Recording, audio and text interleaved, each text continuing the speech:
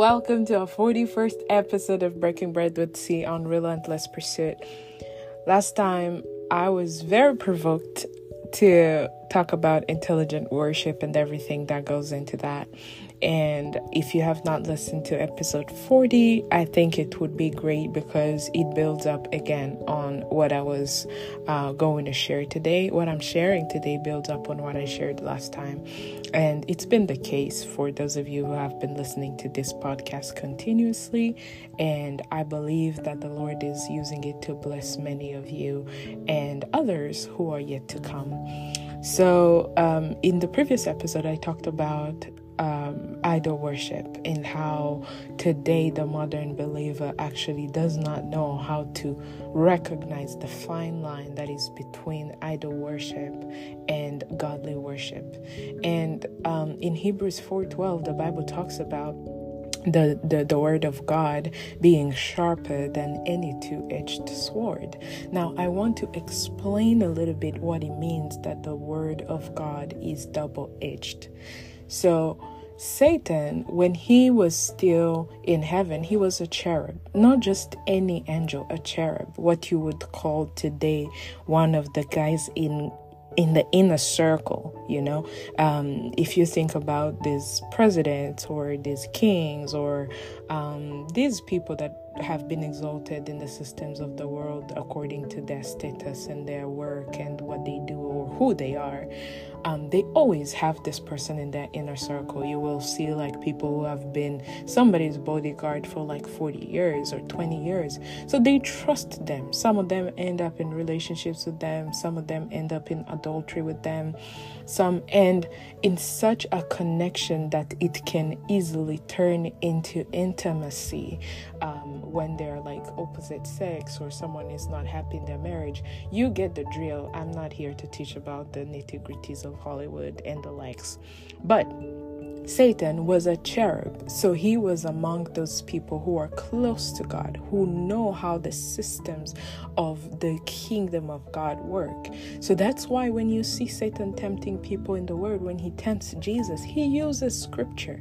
When he is attacking you as a believer, he uses devices that are crafted to attack who you are in the realm of the spirit. He uses things that touch what exactly God wants to do in you because he understands how it works. Now, it's very unfortunate that many believers actually think that Satan is after the things that are inconsequential to God, and yet that is exactly what he is looking for, because the further he gets you from your master, the more his goal is achieved, because everything that he does looks good in the beginning, but then it ends in deceit. So now when we talk about the word of God being double-edged, it means that it has the power to swing back and forth in both spirits. That means in the realm of the Holy Spirit, where the activities of what God desires to teach, give, and equip you with are, and also the kingdom of Satan, which is what Jesus went and disarmed. The Bible says he made a public spectacle of that kingdom when he died and rose again after 3 days. So you have to understand that the word of God, if misinterpreted, it goes on the other edge of the sword. It can easily look good in things that are deceiving. It can easily sound convincing in the things that are deceiving. And if it is interpreted with the counsel of the Holy Spirit, then it is able to redeem. It is able to correct.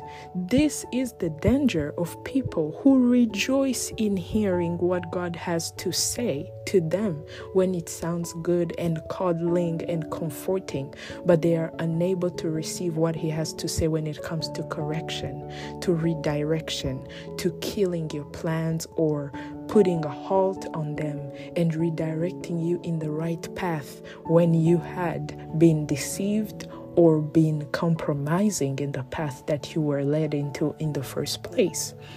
And so just because something has gone well, you've gotten a promotion at work, you've gotten something you were waiting for, and then you say, thank you, Jesus, does not necessarily mean that, hey, automatically it's a blessing from God. No, God is patterned and principled, so things go in the beginning, in the preparation. There's an amazing minister who's been having a great series on the modernization of witchcraft. I recommend that you watch that, Pastor Stephanie Ike Okafor. And she explained very well how the kingdom of Satan does not look to develop you. It does not want to come to you when you are still in the stages that need to be trimmed and changed and dealt with. No, he takes you when you're already at a certain standing. And you can read from the book of Daniel, chapter 1, verse 3 to 8. You will find the reference. They take people who are already well established. She gave a wonderful example in Hollywood, how if you are being invited to become a model, for example, you already must have the looks for it. You must have a certain weight, a certain height, a certain size, a certain waist, a certain foot size. There's all those requirements, how your face is supposed to be shaped and whatnot. And then they're going to work with that. They're going to put you on the necessary stages. They're going to give you the necessary clothing, the necessary agents, the necessary contacts, and then you're going to become somebody. But God is different. God is on the other side of the spectrum. God is interested in maturing you, in growing you, in helping you understand the process in which things happen, so that once you are fully mature in that aspect, you are able not just to profit others, teach others who want to get there, but you're also able to retrieve it should there be any occasion in life where you have lost it. What does this mean in simpler terms? If we look on the side of Hollywood, like I just explained, there's already a finished work that has to be established in you. Certain looks you must already have, a certain standing you must already have. Now, when it comes to working with you, half the work is already done. And so deception is going to follow through when now you lose those things which were already granted to you. You don't know the process that went into God creating you the way you look today. You don't know how you have a flat stomach if you found yourself like that, if you've never eaten healthy that way. There are people who eat all the time and they don't gain weight, just as there are people who eat in an undisciplined way for 3 months and they gain all the weight you can imagine. So you don't know what goes into making your body that way, but God knows. And so with Satan, it starts looking good that way, and you say, Holy Jesus, thank you, praise God, I got this opportunity, this is favor, this is what? But it's based on something that's already there, it's preset. You don't know the pattern to retrieve it when you will need it another time. And so if you ever lose it, you don't know the way back. And that industry is going to betray you. It's going to send you away. It's going to find people who are where you were when you were found the first time. Now, when we look on the side of God, He takes a person who stammers like Moses and then begins to instruct him in everything that he is going to do. He takes a person who was in the world, who was in the adult industry. By that I mean prostitution or those strippers and anything you can imagine. Turn their story, deals with them, hides them for a time, teaches them how to lose appetite for all those things that were gripping their hearts, makes them a mother or a father, makes them a husband or a wife to a respective spouse, or a spouse that loves them, that respects them, that honors them, and then changes their story from head to toe. Now, keep in mind, all those things are a process. They take time, they take work, they take tears, they take patience, they take trust, they take complete reliance on the person of the Holy Spirit to accomplish what God has destined in you. It does not change that it happened the moment God spoke it, but there's a process in aligning your mortal body that is ensnared by sin into that vision that God has for you. Now, once this person is totally transformed, then tomorrow they might be preaching the gospel worldwide, filling stadiums and crusades and whatnot. Just as they might never stand on the pulpit, but be very fruitful Christians in their neighborhood, be very fruitful Christians in their homes, be very fruitful Christians to all their friends. There are people who die, and when you hear the stories that people are telling about them, you feel like this is a saint who lived amongst you, literally. And that is exactly what the work of God brings forth.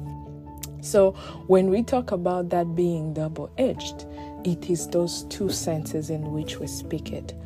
And I want to talk about the boundaries of freedom. The boundaries of the world will always take you into more captivity. One of my most preferred teachers of the gospel once shared about the difference between bondage and captivity. So he explained how bondage is, if, for example, you are bound on your hands, you are bound on your hands and you have handcuffs, and maybe you're bound with your feet, then you are in bondage because you are not allowed to move or do certain things because of how incapacitated you are by those handcuffs. And captivity, on the other hand, is you could be unbound on your hands. You could have no handcuffs on your hands. You could have nothing tying your feet, and you're able to move around and do what you must do.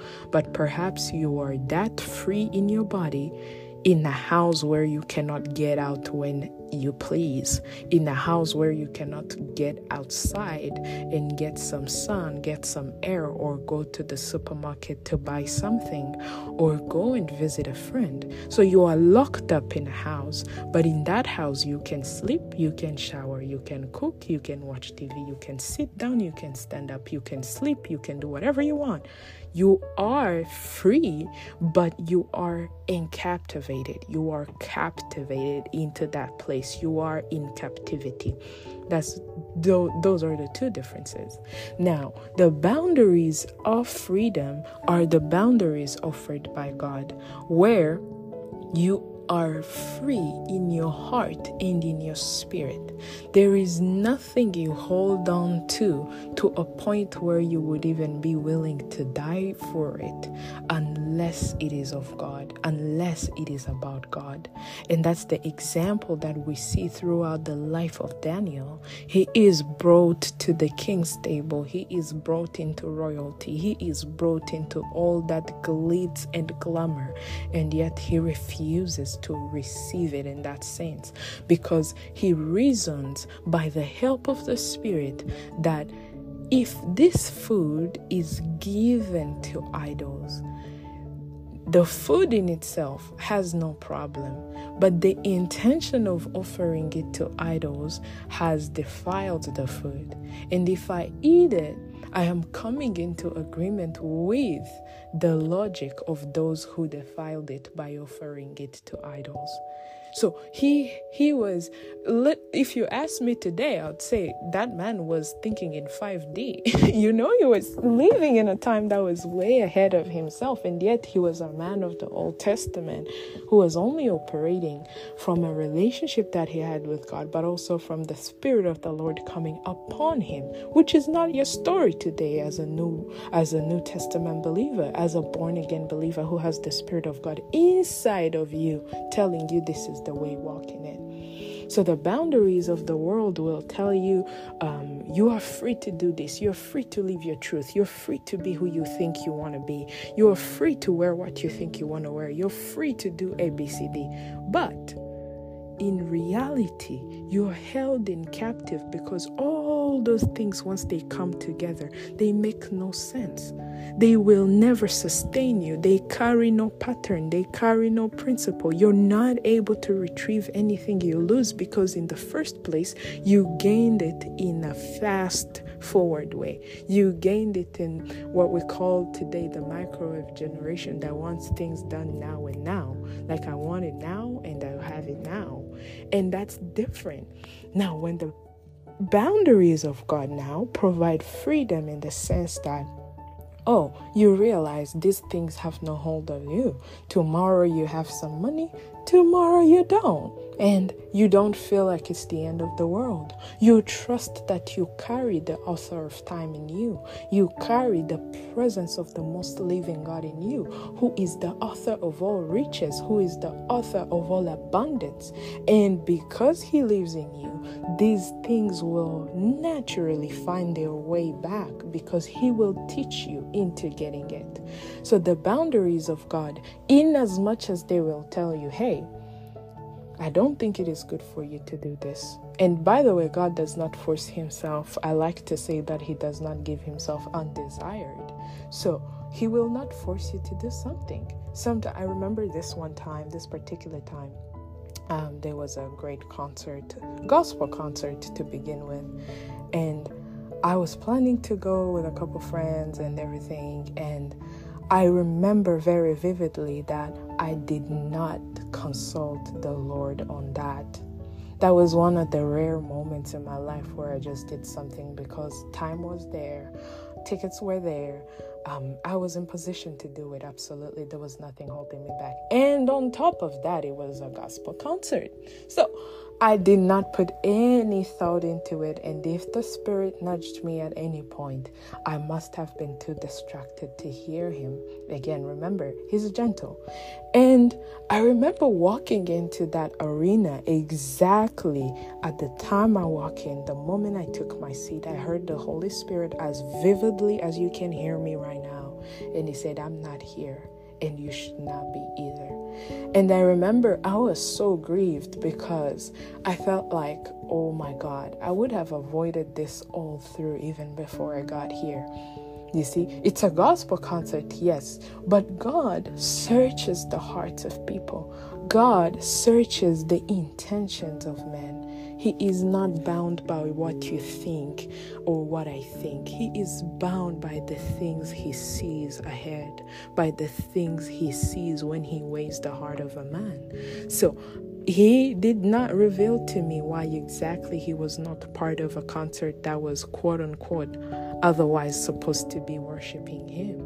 But there comes a time where even those who serve God, somewhere their priorities get mixed up, somewhere they compromise in one way or another, and then in that moment they become a nuisance to the realm of the Spirit, or the Spirit of the Lord does not back them. It does not vindicate what they're doing because their hearts are not aligned with the purposes and the boundaries of God, which give freedom. When you look at passages like Colossians 4:6, it will tell you, let your speech be always with grace, seasoned with salt, that ye may know how ye ought to answer every man. A passage like this will restrain you from speaking angrily, even if you are right to do so. Someone has wronged you.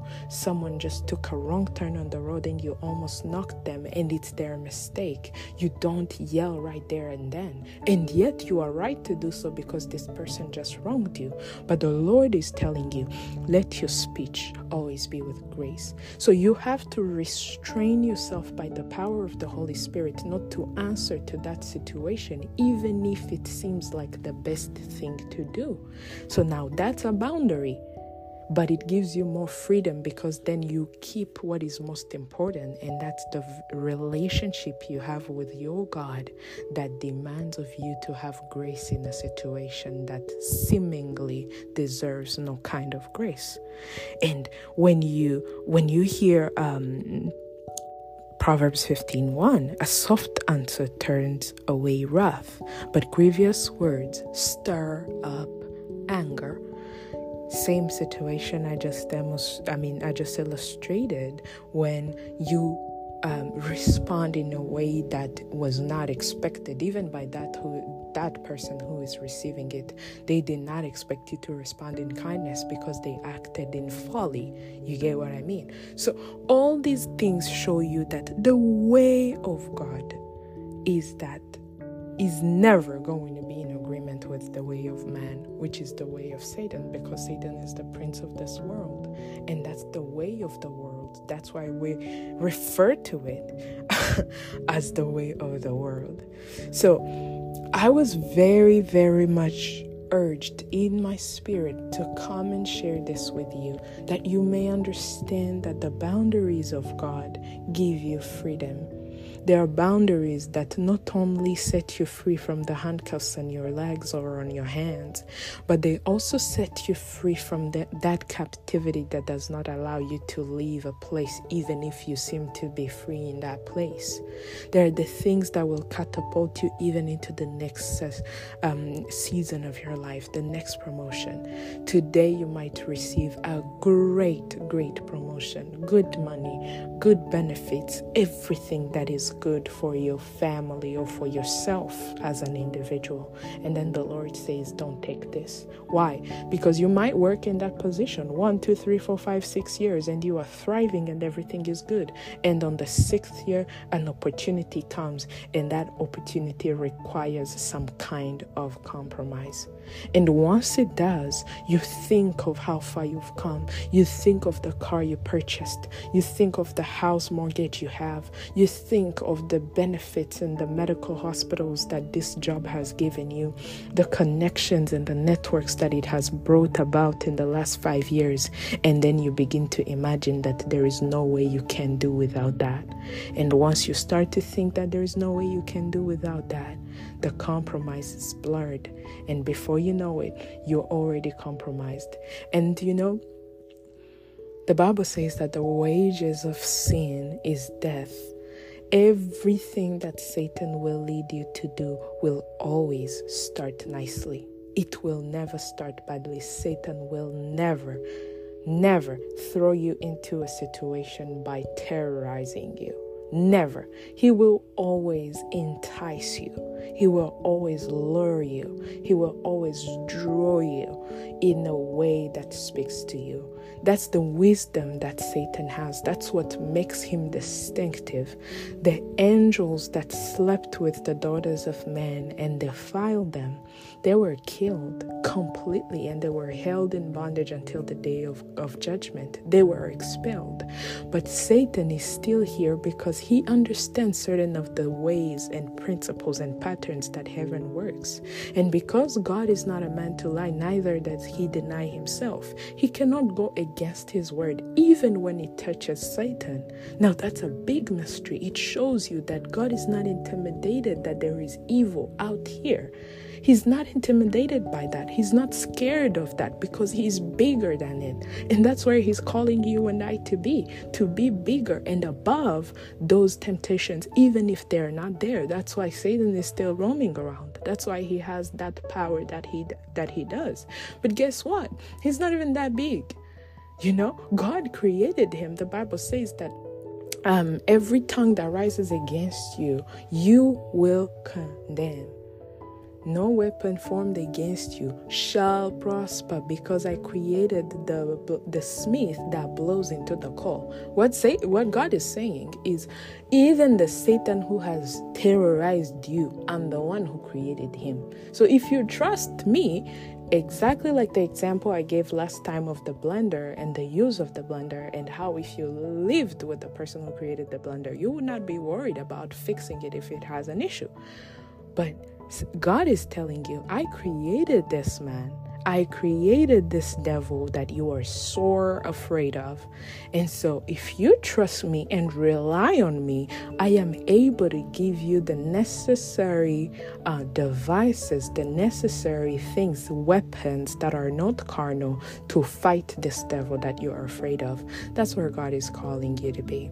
And so, child of God, I just wanted to encourage you, to provoke you a little bit, to study the patterns of your life where you have shut your ears to the counsel of God, where you have shut your ears to the ways that God takes you into boundaries that provide you with even more freedom.